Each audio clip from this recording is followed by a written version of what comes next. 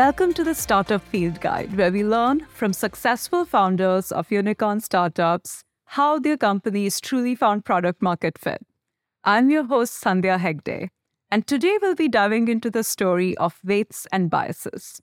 Started in early 2018, this is a developer-focused ML ops platform, last valued over $1 billion.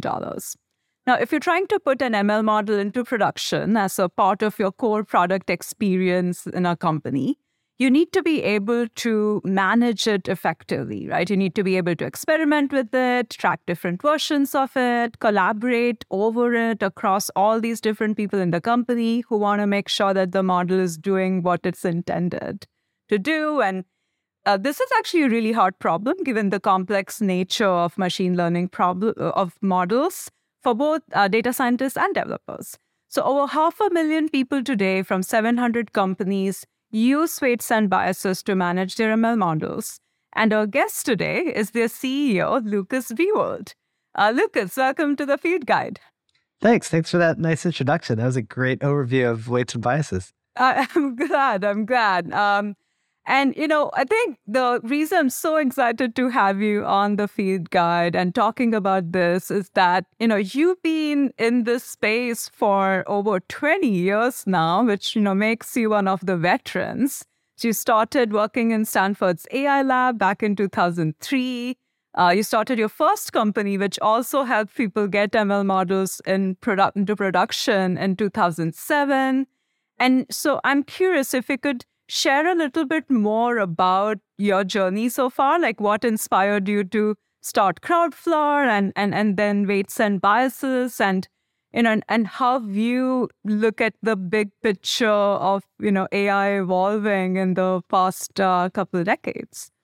Sure. Well, it's funny. When I was a little kid, I was thinking about AI and I was thinking, kind of what we all think, or just like, wow, like what a cool thing that computers can learn to do stuff and you don't have to program them. And I sort of thought in my head, like I was imagining, okay, this is probably like the last job that people will do. I'm actually not sure if that's true anymore, but that just seemed so interesting and exciting. And then I went to Stanford and I was studying AI at a really different time when it wasn't so exciting, like things weren't really working. And when I was in the AI lab, it's funny because so many people there went on to be really famous and successful. But it definitely didn't feel like that at the time. It just felt really frustrating. Like, nothing was working. I mean, I was trying to do these essentially like toy problems and I couldn't even get the toy problems to work very well. Right. And so, I actually left to start a company really out of frustration that it felt like all the problems we were working on were just problems where there happened to be data available. And so what Crowdflower did was it collected training data for people trying to build machine learning models. And it was really early. I mean, I really started it with this idea that, this would just be useful. I mean, back then, Y Combinator had just started, but there wasn't the same sense of like, lots of people should start companies. And, I remember in my first decks being advised to remove any mention of AI, from the pitch deck, which is so funny compared to now. Right, because there were these like waves of skepticism, right? Yeah. Where people were like, oh, yeah, this is finally going to work. And Lukas is perfect. He has a background in math. He has a background in CS. He'll figure it all out. But then, lots of companies struggling, like you said, to even like make the toy demo be an effective demo. Yeah, totally. So yeah, at the time I had no idea like the difference between like, sales and marketing or how, that might work. It took me over a year to raise the initial, money for Crowdflower. We raised $100K and I was like, what are we going to do with all this? We raised $100K at a $2 million valuation. So that was like a really long journey. And I learned a lot, changed a lot, got married, had a kid. And I was thinking, when Crowdflower sold, what's the company that I really want to do? And actually I had one of the things that happened to me was I'd kind of gotten interested again in machine learning. And I was sort of feeling like I spent so much time running companies that I'm kind of becoming a dinosaur. Like some of my core assumptions were being challenged. Like, for a long time, we just thought training data was the most important thing. And like, Right. The different kinds of models don't really matter. Like, and people were constantly claiming I have a better model that works way better. And they kept being wrong. And so there's a lot of skepticism about neural networks and deep learning. But then, I remember when AlphaGo beat the best Go players, a real wake up call to me where I was just like, this is real and this is totally different. And it's so exciting. And so I actually worked with a new co-founder and my old co-founder, and we really wanted to make like a product for the machine learning practitioners building models. At the time we were looking around and there was really good products like, Domino Data Lab and Right. Data Robot, but they were so top down. They weren't really things that we wanted to use ourselves. And it's so funny because all these things were like actually contrarian in 2018 when we started it. Like I remember we had to convince investors that new tools were needed for machine learning. We had to convince investors that machine learning was an interesting, market to actually work in. And we had to convince investors, can you believe it? We had to convince investors that like a bottom-up strategy or product-led growth was actually like a good idea. Right. I mean, all those things went quickly from contrarian to like incredibly mainstream, but Right. I guess that's how those things go. Yeah, I have a few follow-up questions. So I think the 2018, while in some ways the future was already here, right? Like the first LLM, the transformer methodology, like that's kind of already here, only no one has paid true attention. So I'm curious, like, what was that aha moment like for you? How did you dig in when you first, read about the Transformers architecture? Attention is all you need. Like, how did you respond to kind of diving back into that world? And then, in terms of industry adoption, like there was very little adoption of deep learning at the time. People were, using ML in production, but very few companies were. So I'm curious, like in your mind, how you thought about that dichotomy of like, okay, there's like this really advanced technique that a very small handful of people are working on and understand, and then most people don't know how to leverage it or deploy it. I'm curious who kind of your early design partners were for your vision of weights and biases, and like what were they trying to do with ML models? I think our starting place was not like, like super strategic or something that like, McKinsey consultant would like come up with. I think that our real logic was like, we love this technology and we love what it looks like it can do. And it's so exciting. Like we just want to, be part of this. And so I had actually done kind of an unofficial internship at OpenAI where I just said, hey guys, like, can I'll work for free and I'll do whatever you want. And I worked with like, I think it was like a 24-year-old grad student, just kind of being his like minion, coding up random stuff for him. It was actually really a helpful experience to just sort of get back in the flow of like making stuff, but also kind of quickly get up to speed on, what was going on in deep learning. Like, I'm the kind of person I can only really learn by doing. And so that was like a really core design partner in a way. Like they used our stuff really early. And then we also we did a lot of work with Toyota in the early days. I mean, we obviously like begged everyone to like take a look at what we were doing, and no one was interested. And Toyota was kind of like, actually, what we said to Toyota was like, look, we'll do whatever you want. And we were even asking them like, hey, we'll just like come sit in your office and literally do whatever you want. And they actually wouldn't let us like badge in and do random work for them, but they were willing to meet with us weekly. And I think we kind of proved to them that we'd really listen to them and kind of iterate, with them. And so it was actually the combination Toyota and OpenAI were two really early design partners. I mean, we wanted more, but just people weren't willing to like play with our nascent libraries. And again, it took a long time. I mean, it was probably a year of like just mostly working with them, not as like a strategy, but just as like literally we couldn't get anyone else interested in, in what we were doing. And, one thing that I've observed is often when you're building dev tool, you want to go bottom up, it's all the startups that adopt you first and try you out. Like for prototyping, maybe they don't have a lot of customers, they're less risk averse, they'll try the new tool really quickly. However, if I think about 2018, training data was still a blocker for people to actually deploy models. So small startups can't really, do it. Most small startups can't do anything. It is the big companies. Yep. Which were the big companies that you saw actually using ML in production well? Like who was your, list of like, this is what best in class looks like outside of OpenAI and Toyota? Like were there other companies that you would call kind of, on the bleeding edge?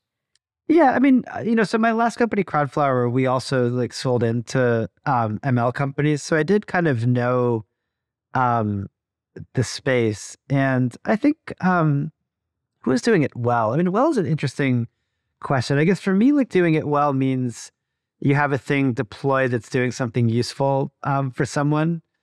And, it's sort of like industry by industry. Like I think like at that time, autonomous vehicles was like a really big emphasis for like every car company. Right. And then there were like a lot of startups doing it. And I mean, I remember Cruise seemed like they were really doing a good job, and like Waymo seemed really exciting. Back then, there was a lot of emphasis from like e-commerce and search. And so you'd see like, Amazon and eBay and kind of the big commerce companies really cared about this and had good methods. But I think, this was like kind of like before the explosion of applications, and it was pretty vertical specific. Like that's one of the problems we had at Crowdflower. When we started the company, we kind of got like Google and eBay as customers, and then there wasn't that much more of the market to go to. Like it took a long time before their folks caught up. And I think at the end of the day, machine learning is pretty enterprise heavy, right? Like enterprises tend to have the most data.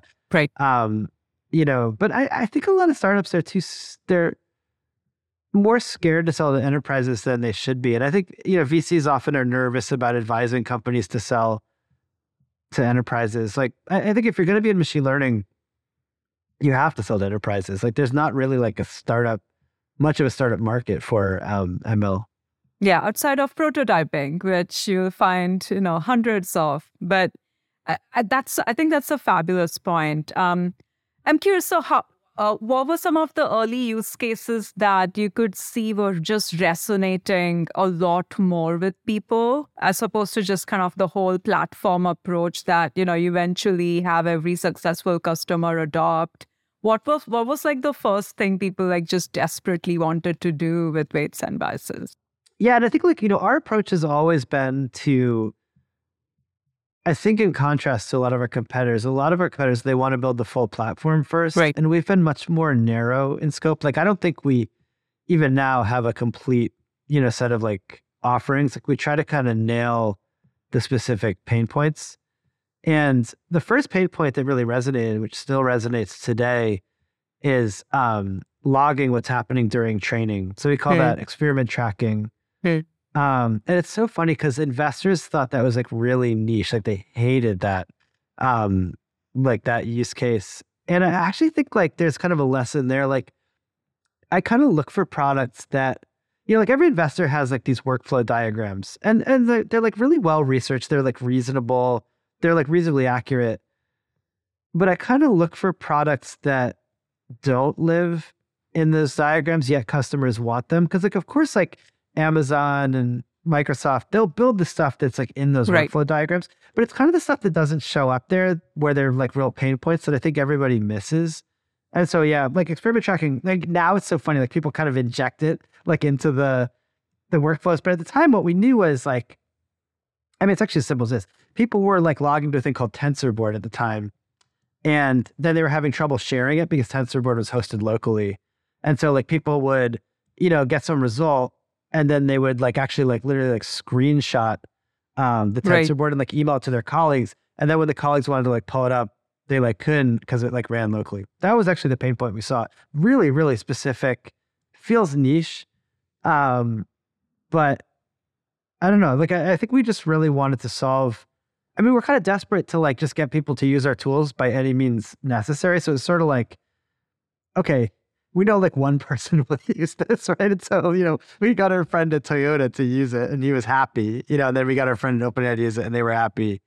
It wasn't like a really like big top down scheme. It was just like we were desperate to get people to use anything.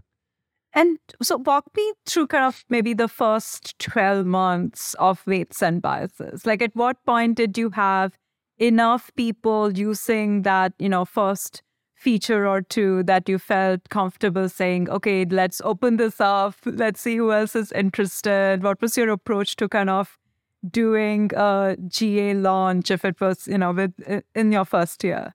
Okay, well, we might need to go to like the first 2 years to actually get to someone actually using our product. But what we would do, so me and my co-founders, we would go and we would like rent like a cheap Airbnb in the woods or something. And we would just spend like a week just like nonstop, like working together. And then we would like take it and we'd show it to our, whoever, like literally would beg people to like look at it and try our library and stuff. And, it's funny, Sean, one of my co-founders, called it demo-driven development because we were really just trying to make like demos that were like convincing enough that someone would even like take a longer meeting with us. Right. And it was really hard. Like, we would kept showing people. I remember we spent a whole week like building this thing that actually turned out to be the experiment tracking product. And we built it for Toyota because this guy, Adrian, hopefully he's listening to this. I remember Adrian was like, I need this product. And then we built it. Like we built a whole product in a week. I mean, it's 3 good engineers just cranking together. And then like Friday afternoon, we like drove up from like Santa Cruz where we were staying to their office and like showed it to them. And he's like, I don't know, like I'm not that interested in this. Of course, we were like pretending like, we like had that product like the whole time. Right. Right. And we showed it to him. He's like, I don't know, like it's not that cool. Like, I want to do this other thing called hyperparameter optimization.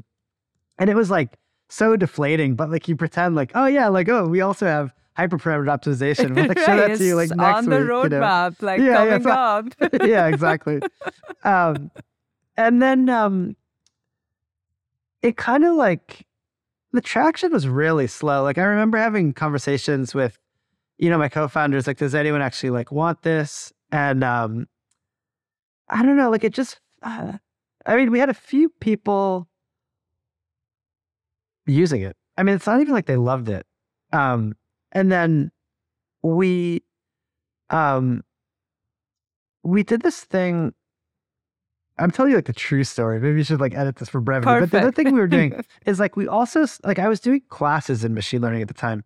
And so I was just like desperate for people to use my stuff. So I was like, maybe we could modify this to like work for our classes that we're doing. And there we would get like 40 people to use it all at once because they were just in the class. Right. And that was like interesting because you would really feel the onboarding, so like it would try to get 40 people to use it. It would break for like 10 of them. 10 other people would be confused. It's actually really stressful because I'd be like standing there like, oh no, like, and then my co-founder, Chris, would be like, just like sitting with people's laptops quickly trying to get them to use it. So that actually got our onboarding, I think, better than, like way better than it would have been otherwise.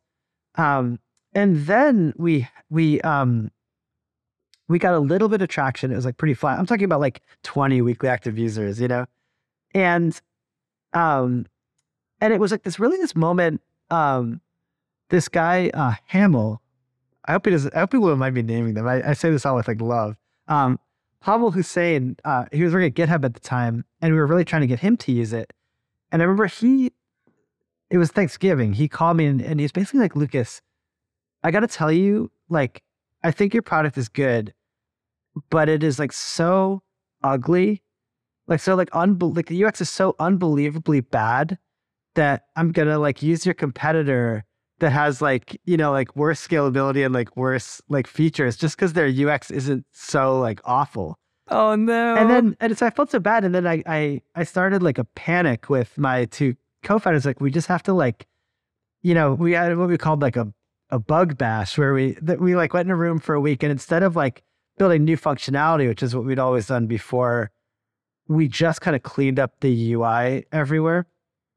And it was funny that actually really, I think that was the moment where the product started growing. And it was like slow growth, but it was the thing that really felt promising to me was it was so steady. Like, like we had 20 people one week, and then we had like 23 people the next week, and like 26 people the next week. And I remember like showing my, our small angel investors at the time. I was like, I think this is like kind of got legs, like it's kind of taking off.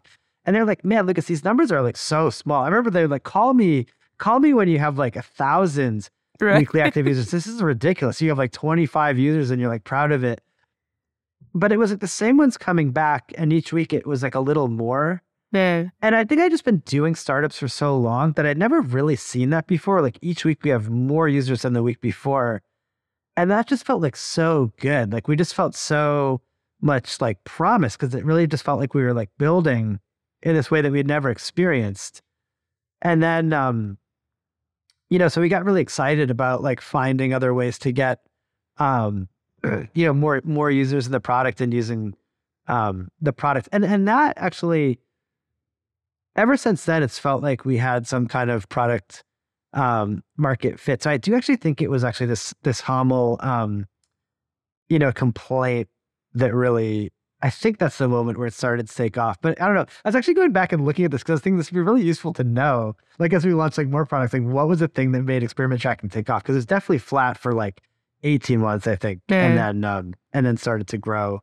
And it's hard to put your finger on exactly what was it wasn't like there was major functionality change. I really think it was that UX cleanup inspired by one person saying they're going to go with a competitor product. I mean, it speaks to like the value of having design partners who give you like brutal feedback and just say what they are thinking and feeling, right? Yeah. It's incredibly valuable. So this is 2020 now. You have, you started with like a nice cohort of 20 weekly active users who are happy. They're coming back. They're telling other people about your product.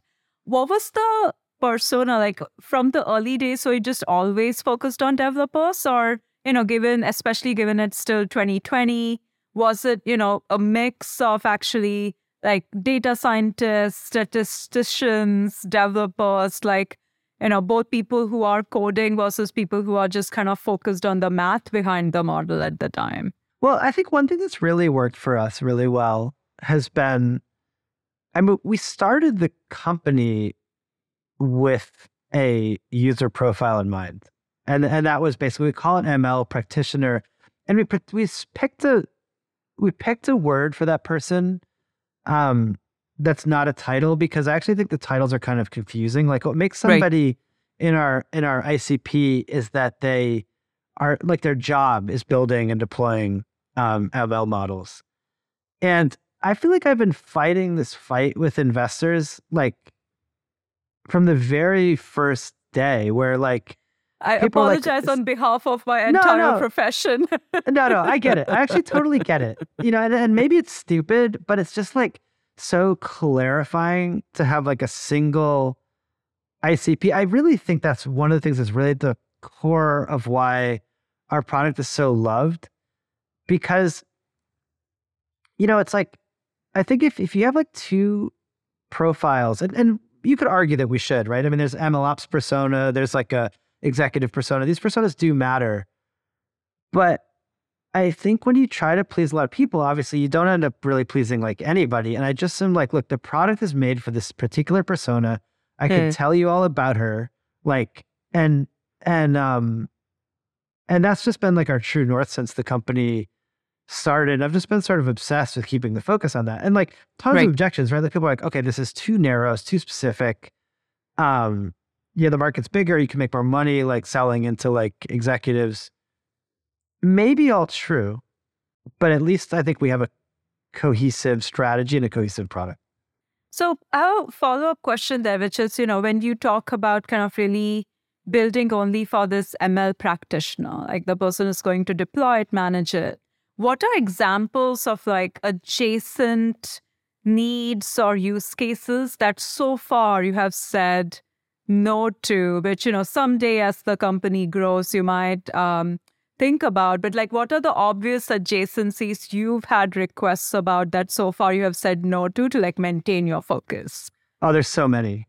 Because like the space is so exciting and change and growing so fast, right? There's like a lot of demand for different things. So the obvious place where we could expand into, and I reserve the right to do this. But I will permit it. I will permit it. No worries. Thank you.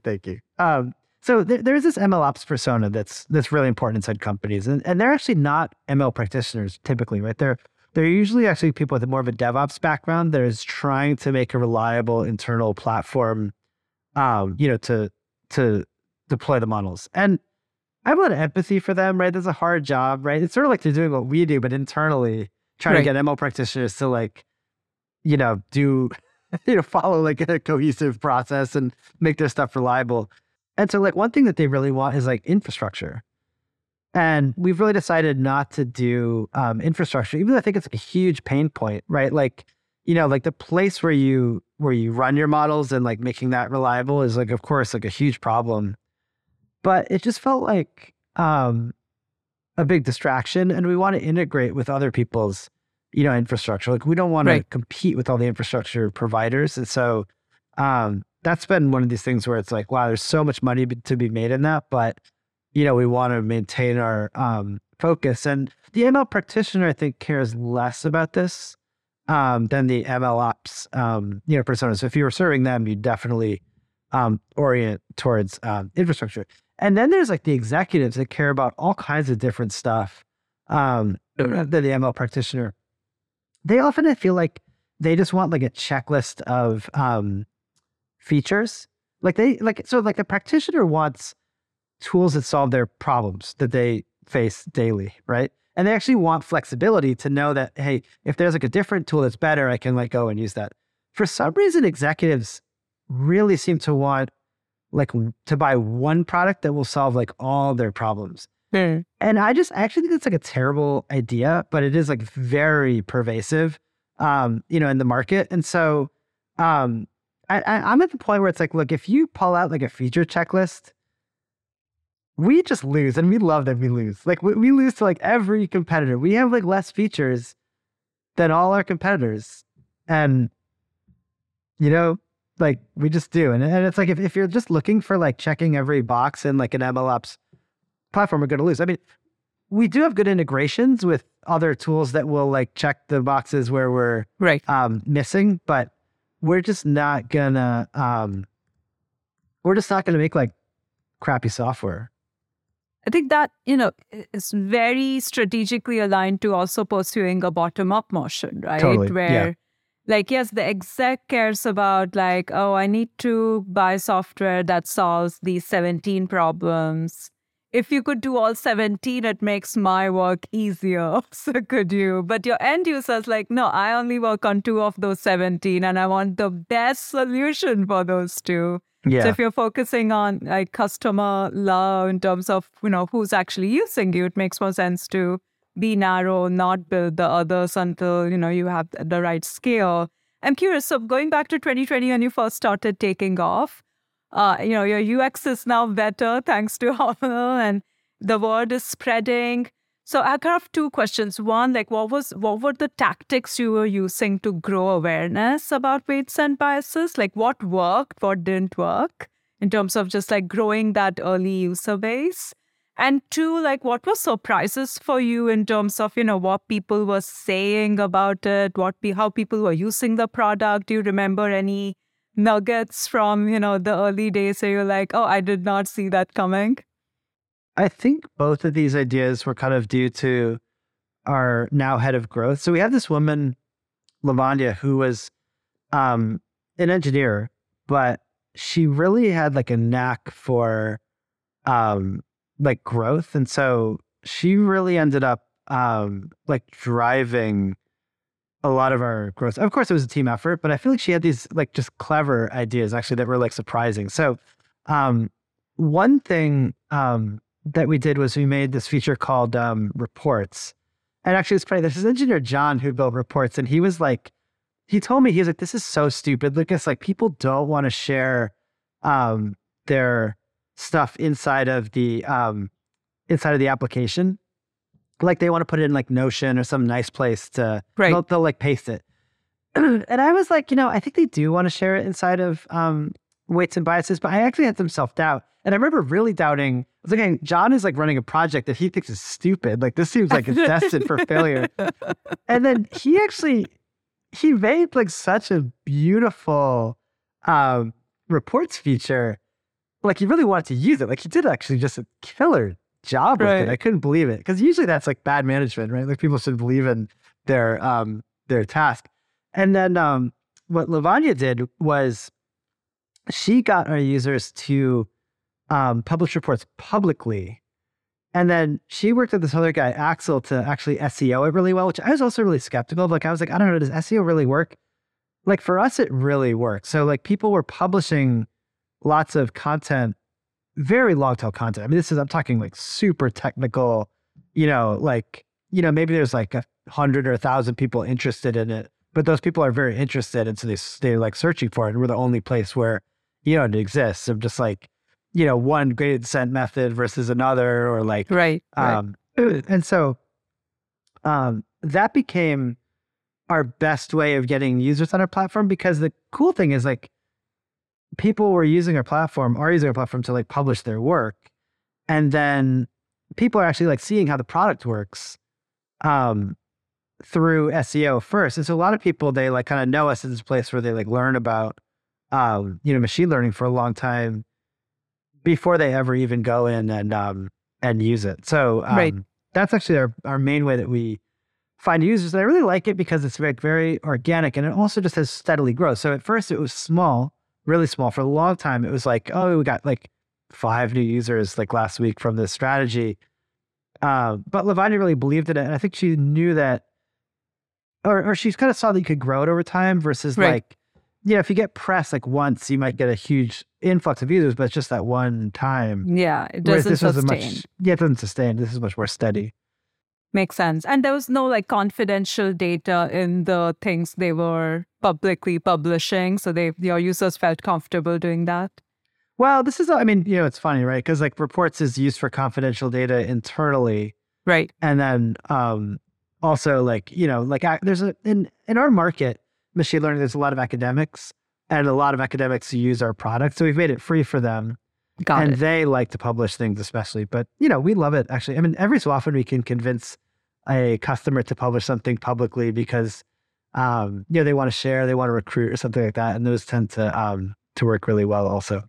Yeah, it's funny. One of the things that really helped Amplitude spread within the companies once we were adopted was a very similar feature where you could share like a public URL link for some specific dashboard or chart with everyone in the company, and people could like click and interact with it, even if they weren't, signed up to use Amplitude at all, or, didn't have access to Amplitude, because in big enterprises, like no one really has like true data democracy in terms of who has access to what data for, good and bad reasons.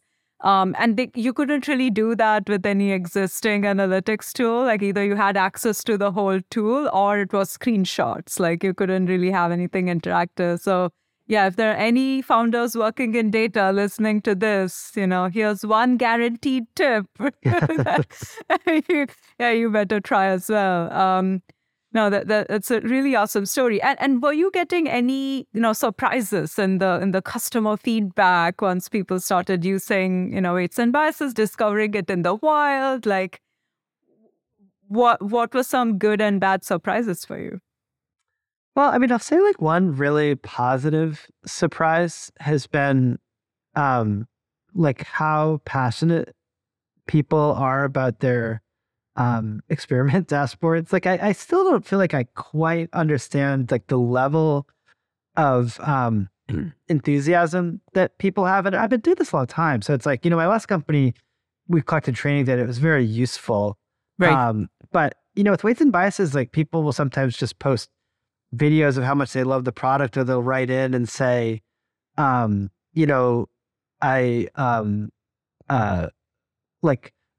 often it's like, hey, I found this bug and it's a bad bug. but they'll be so nice about it. Like they'll be like, but I love your product and like, don't worry about it. Like, it's like awesome. And I mean, I don't, I know this is like a podcast for founders. I don't want to make anyone feel bad, but that really has been like an interesting surprise is how passionate people have gotten about the product. I think like the other surprises maybe has been like the requests that people have been really interesting, and they've led us in interesting directions. Like I think we have this new product called Launch, which was really pulled from tons of user feedback of like wanting to basically launch jobs from the Weights and Biases interface. And that's a funny one because like I think I'm a little bit older than our audience, and I'm just like really comfortable inside a terminal. Like I just shell it to a machine and like run stuff. And I think that like our audience is seems like very interested in like web UIs to do more. That's been a real learning. I mean, in general, like notebooks are really pervasive among our audience that we don't know. I think me and my co-founders often joke like I'm the one in our founding team that kind of understands like infrastructure the least. And I think they sometimes talk about they like sort of build for me because like I'm like kind of hazy on like how like Docker works and like Git works. And so I think a lot of our product is like abstracting away some of these concepts for like machine learning people who are like me, just like, I don't know, like I can Google stuff, but I'm like I'm a little bit confused about so you have to like pressure test it by seeing if Lukas can make it work. Yeah, I'm like seeing what Lukas like thinks about it. I'm also, it's funny, there's another joke that like I can't like read, like I'm like illiterate. And so what they do is they make the quick starts really short, but I actually think it's really important. Like I don't know why everyone makes their quick starts too long. And it's funny, like when I'm like looking at a new product to consider using it, I feel like when the quick start is like too many steps, I like really don't want to use it. Yeah, no, this is the big challenge for all like product-led companies that aspire to have great self-serve experiences is like, how long is your customer's attention span? Yeah. Right. Like, and how do you like keep their attention every 5 seconds? Right. Like, I think that is a really, hard thing to get right, no matter how easy or complex the underlying product is. And maybe those like student classes you did were a really, really formative experience to like help you push that bar really high. Well, those are amazing because what that really showed me is if people get confused at any step, then they'll just go away. Like it was just really interesting. Like people always get confused, and like we thought it was so obvious what to do, but like I mean, that's like worse than a bug. It's show stopping. If like someone can't figure out how to like just paste the authentication token into their code, you'll never see them to complain about it. So I felt lucky that we had those classes to torture students with in the early days. Maybe the question I really want to ask you is, if you were starting Weights and Biases now versus, you started in 2018, like in hindsight, like would you do anything differently? Like, is there a different set of use cases or a different way that you would build a Weights and Biases, like the product itself, not the long-term vision, which I think is, super well aligned to the future that we are all probably going to live in? Yeah, I mean, I think the biggest thing that I would do now, and that I'm like trying to do now, is I think that the software developers now really can do a lot of ML, and that's different than a few years ago. So I think that's like the big change. And like, I guess for me, I view it as sort of expansion of our user persona, but they have like different needs and coming from like a little bit of a different place. I mean, I think like, when you're a startup, you can adapt so much faster than, a big company to what's going on. And so I would be like all in, I think, on like, LLMs and like, how do we support this? And of course, like, you don't see a lot of production use cases yet, but, I think it's obvious that this stuff like works super well. It's unclear like what tools need to be made to, make those work. But we're also trying to do that. So please don't compete with me. Right, we won't. So maybe switching gears a little bit to, how you've built your team.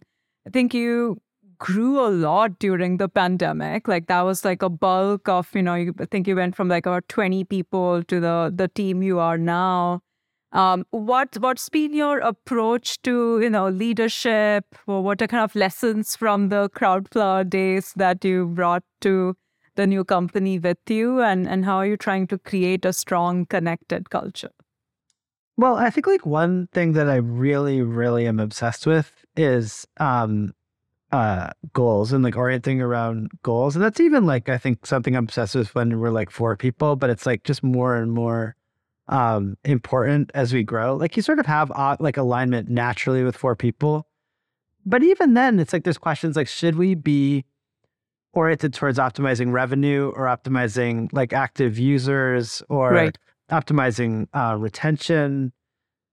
And I think it's like that clarity on like what, we're trying to do, I think is something I'm really like obsessed with because I've just like watched people, get confused and get like misaligned and like thrashed. I think especially when we're like a remote team, we try to have like real clarity. And then I think also like, I think just as I get older, I'm more obsessed with like writing things down because it just feels like a much more scalable way to communicate than talking face to face. So, we create like a lot of docs, which I actually just think is a better way to, to run a business. I think like when you talk, it can be like a little bit like sloppy and people forget. Like, I think it's just like, kind of written documentation. And probably some people that work from there, like listening to this, like laughing, like we should do like more of that. But I do like way, way, way more of that than I used to. And like actually, as we've gotten bigger, like Crowdflower kind of got to about 100 people and like stalled out. Like I think we were like 130 or 40 when we sold, but it's a much slower run.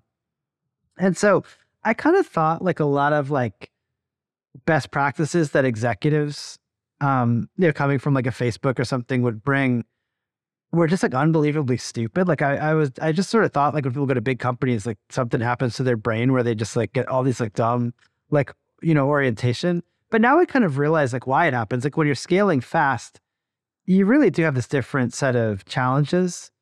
But I think it's important not to like, when you're small, obviously copy what like a really high growth company is doing. It's like so bad, right? Because it's like you just do exactly the wrong, thing in a lot of cases. So I'm curious, like, what would be your advice for, early stage founders and developers that are, trying to like build their first product, build prototypes that are AI native today? Like, what would be your advice for like how to think about, focusing on like the end customer, the product, the use cases versus figuring out like all of this like infrastructure and what are the right choices to make around infrastructure and tools and what would be your advice? Like, are you writing the, definitive guide to building ML products sponsored by Weights and Biases? And then, what would the intro say? well, I don't know if this is ML specific, but I just feel like everyone gets this wrong. So it's worth saying, which like, I would just like make something for like 1 person or 2 people or 3 people, and go from there. Like everybody's worried that they're going to like end up doing consulting or something, but like, I just don't think that really happens that much. Like I just like when we launch a new product, for example, we don't, for the beginning, try to grow it as fast as possible. We try to build it for like specific people that we know and we talk about and try to make them really happy. And I think it's even okay to like prioritize like the weird things that they want, like out of like respect for their time. Like where you're like just sort of quickly iterating on like, okay, you like want that weird thing, fine, we'll do it. Just because it's actually even now we have like a huge amount of reach. Like I think we have a good brand. We have all these customers. When we want something new, nobody wants to use it. They still don't want to use it. And it's like you just have to like. I think like one thing that people don't realize, and I think even YC doesn't tell you well enough, is how much people are like not interested in like what you're doing and like how much you have to like beg people, to use your software. I mean, I still like, I have all these like tricks, essentially like SDR tricks of like, setting tons of reminders to like email people like over. I expect to email people like 1,000,000 times before they'll meet with me. And then when we get feedback, it's like golden. I think like once you actually show somebody that you really will like implement Yeah. the stuff they're asking for, I think then you have like a friend for life too. Like, so that's like my big advice is like make a really small number of people really happy. It's harder to do than you think. That's really great advice. And I actually have a hot take from a previous podcast episode where the co-founder of Amplitude, Curtis, and I were talking about exactly this, which is like, what is the approach you take to idea validation, message testing, prototyping for different types of products? And what the two of us kind of like landed on was, if the promise of the product, right, the idea you're trying to validate is something that, plenty of people have promised for a long time, your customers are not paying attention anymore. They're like, yeah, I have been pitched that snake oil again and again. So until you have something that is like truly like working, like, I don't have to like imagine it, like it's real, don't bother me, right? Like it's just not. As opposed to if you're doing something where the problem is new and, no one's really made promises about it before, it's way easier to like do idea validation just with like message testing that, okay, this is something people are looking for, they'll pay attention. As opposed to for, problems that are more evergreen, even if the problem is big and deep, people are paying less attention because they're kind of, jaded. Right? Like they've already like seen it, heard it too often, so they're tuning it out now. So that was I have to say, I don't know if I agree with that. I think people always tune you out. Like I've never had the experience. I feel like I'm usually making a new product in like a new space. And I just feel like no one pays attention to me in any scenario. Like you might just be thinking, look at a different market. But I think it's just the universal experience. And I'll say my co-founder, Chris, is like a genius at this. I think the more you can make your like demo look like it's real, like in all the little details, like people show me demos. It's like, don't put demo in the URL. You know what I mean? Like don't like, and our engineers, they like want to like, with the demos, they want to put all these like warnings on it. And it's like, you can't do that, right? Like you gotta like show somebody something and like really be like, this is the thing. It's like, you can't just be like hedging like, oh, this is like a weird demo. Like you gotta like really show them something real to get any feedback. Because if somebody thinks they're looking at a demo or worse, like a PowerPoint, they just don't actually really engage with it. Yeah, like show me the thing working. Yeah, totally. Yeah. Well, this is awesome. So listeners, if you loved this, there is more of it. Weights and Biases has an awesome podcast hosted by Lukas called Gradient Descent. It's one of my favorite ML podcasts. Please go check it out. And Lukas, thank you so much for joining us today. I enjoyed this immensely. Thank you. That was a lot of fun. You've been listening to the Startup Field Guide with Sandhya, an Unusual Ventures podcast. Stay connected with us by subscribing to the show in your favorite podcast player. If you liked what you heard, please rate our show and help us reach more aspiring founders with lessons on how to find product market fit. Thanks for listening. Until next time.